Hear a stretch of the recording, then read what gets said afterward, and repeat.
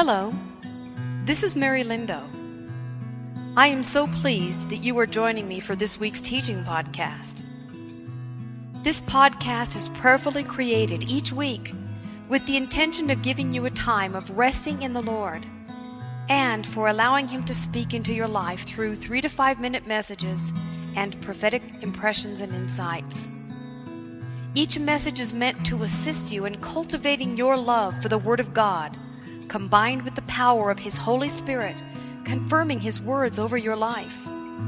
Gather your Bible and a cup of coffee or tea, and take a few minutes each week to sit back and allow the peace of God to wash over you as you enjoy soft background music that inspires a restful time of worship and tender moments with the Father, Son, and Holy Spirit.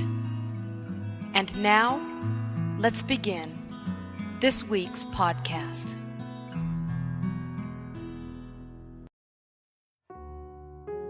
Hello there, listening friend. Today's podcast is titled, Do You Want Peace and Rest?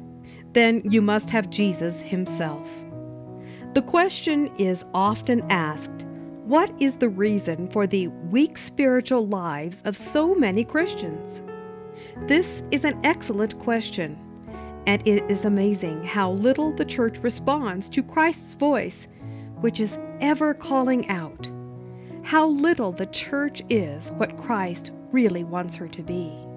What really is the matter? What truly is needed? Many answers will be given, but there is one answer that includes them all. Each believer needs the full eye-opener of a personal Christ as a spiritual, internal, living inside of me Lord, and as someone who is a satisfying portion. When the Lord was here on the earth, what was it that distinguished His disciples from other people? I think the answer is that Jesus took them away from their fishnets, their busyness, and their homes. He gathered them around Himself, and they knew Him. He was their master, and He guarded them, and they in turn followed Him. What is supposed to make the difference today between Christ's disciples, not those who are just hoping to get to heaven, but those who are Christ's wholehearted disciples and other people? I think it's this. When Jesus was upon the earth, He was able to keep the disciples with Him for 3 years, day after day. Now that Jesus is in heaven, and He is able to do what He could not do when He was upon the earth, to keep in the closest fellowship with every believer throughout the entire world. Imagine this. You might know the verse in Ephesians 4:10. He that descended is the same also that ascended up, far above all heavens, that He might fulfill all things. Why was our Lord Jesus taken up to heaven, away from the life of earth? He ascended to heaven because the light of the earth is confined to localities. But the light of heaven has no limits, no boundaries, and no localities. He was taken up to heaven so that in the power of God, the ever-present, omnipresent God, that He might be able to fill every one of His followers on earth and be with every individual believer in a personal way. This is what my heart wants to experience by faith. It is a possibility. It is a promise. It is my birthright, and I want to have it. By the grace of God, I say to Jesus, Jesus, I will not rest until you have fully revealed yourself fully to me. How did the disciples get their burning hearts? Remember that story when they were on the road to Emmaus? It was through the way in which Jesus Christ opened the scriptures to them. He made it all look new and different, and they saw what they had never seen before. They could not help feeling how wonderful and how heavenly the teaching was. Many Christians have discovered that the best time of the day is when they can read and pore over their Bibles, and they love nothing more than to find a new spiritual insight. Just like a person who mines diamonds rejoices when they have found a diamond, these individuals delight when they get some new thought from the Bible, and they feed upon it. Yet, even with all of their interest in God's Word and with the joy that is stirred in our hearts, when we return to work or attend to our daily duties, we find that there is still something missing in our lives. From time to time, we must leave all the many and unique blessings that Jesus gives us and come to the one blessing that outshines all of them. The blessing that Jesus makes himself known, that Jesus is willing to make himself known to us. If I were to ask you, isn't this exactly what you and I need and what many of us have been longing for? I am sure you would answer, yes, this is exactly what I want. Listen to this poetic verse. Oh, the peace my Savior gives, peace I never knew before, and my way has brighter grown since I've learned to trust Him more. An individual in the midst of great trouble and difficulty wrote this poem. She stated that it brought wonderful comfort and strength to her. However, how can a person maintain peace in his or her life?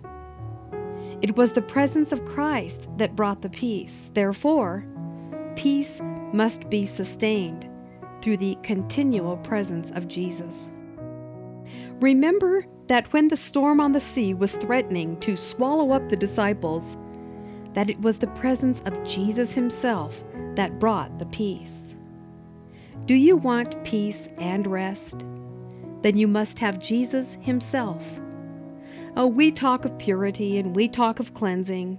We also talk of deliverance from sin. Well, praise God for the deliverance and the cleansing when the living Jesus comes and gives us power and strength. It's there that we find that we have the resurrected Christ who sits on the throne, who is making himself known to you and I. This is the secret of purity and the secret of strength. Perhaps some of you may now be asking, how will Christ reveal himself to me? How will he come? That is the secret no one can know. It is the one that Jesus keeps to himself. It will come in the power of the Holy Spirit. Remember the disciples on the road to Emmaus? They had a sudden revelation of the living, risen Christ. The scripture says, then they knew him. He revealed himself. He showed himself fully to them, and then he vanished from their sight. Was that moment of Christ visiting them, revealing himself to them, worth much? It was over in a minute, yet it was worth heaven, eternity. It was everything. From that time on, Christ's disciples were no longer to relate to him in an earthly way. Thank the Lord that Christ now reveals himself to each and every one of us by the power of the Holy Spirit. Yet how he does this is a sacred thing between Christ and each individual believer. Take this as an assurance. Their eyes were opened and they knew him, and believe that this was written for you. You might be able to say that I have experienced a sad heart at times, when I mourned that I did not know the living Christ. And I have had times when my heart is slow to believe and have struggled with my lack of faith. And I also know the stage of a burning heart in what I experienced and the great times of joy and blessedness. If you can say these things, you will come to a place where you have a satisfied heart. You will have a heart that has been made glad and will last until eternity. You will have a heart that cannot keep and hold its joy, but is poured out on other believers and shared. Just as the disciples ran back to the believers in Jerusalem and said, "It is true. Jesus has revealed himself. I know it. I feel it. It has been made personal and real to me alone." Dear child of God, I'm sure you are asking, but how would this revelation come? Jesus will tell you, just come to Him and say a simple childlike prayer. You need to come to Jesus yourself. What I share with you here today is finished. I have pointed you to the risen one.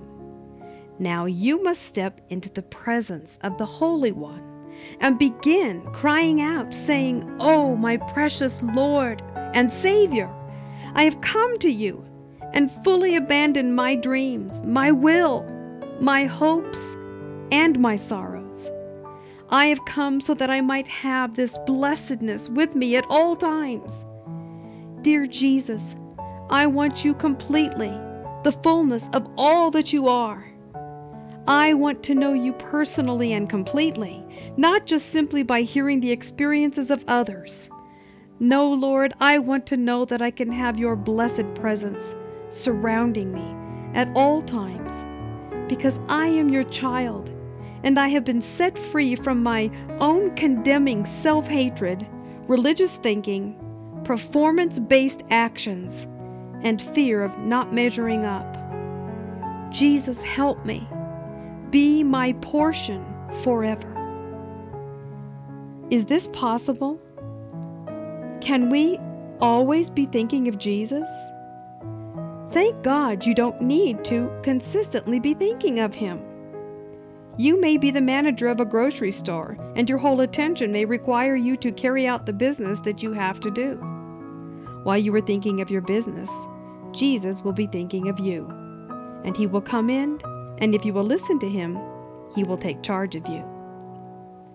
When I was holding my new granddaughter, just today, 5 months old, I was thinking about when an infant sleeps in his mother's or grandmother's arms, he or she lies there helplessly. They hardly even know its mother. They don't think of you. But the mother or grandmother does think about the child. And this is the great mystery of love. Jesus waits to come to me in the fullness of His love, and when He is allowed possession of my heart, He gathers me in those divine arms and tells me, "My child, I am the ever-faithful one. I am the mighty one, and I will remain with you. I am watching over you and will keep you every day." Oh, I can hear many of you saying, "Oh, if only I could believe that. If only I could believe it is possible to have Jesus constantly taking and keeping charge of me every hour and every minute." But you see, this is exactly what He said to you.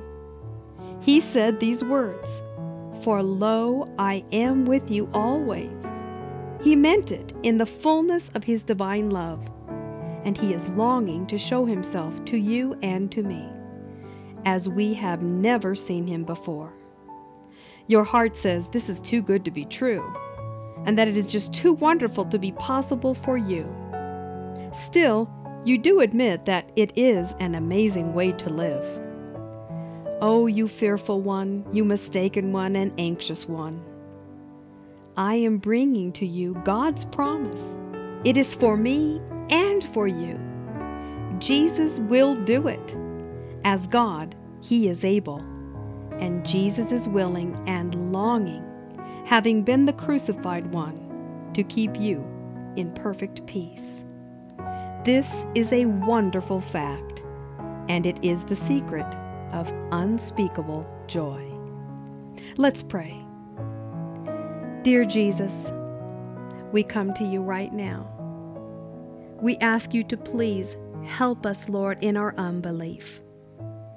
We reach out our hand to you like a child, reaching up and outward, asking that you would reach down and pull us, Lord, to your level of peace and joy and rest. Lord, break off of us everything that causes us to fall from a place of trust. Lord, we know that you love us, but Lord, we know that we fail you in our love. We just rest in your presence. And Lord, we ask right now that you would reveal to us personally, in a way that we can never doubt and never again question, how real you are how real and personal you are to us individually.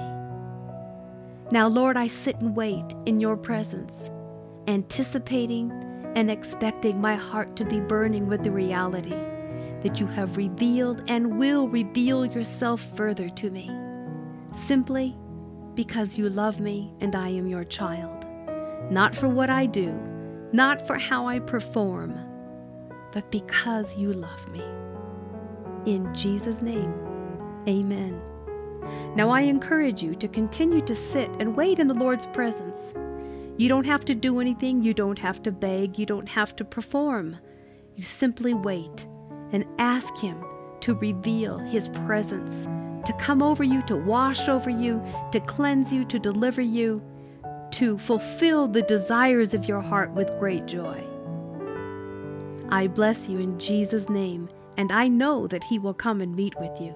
He's promised it. Goodbye for now.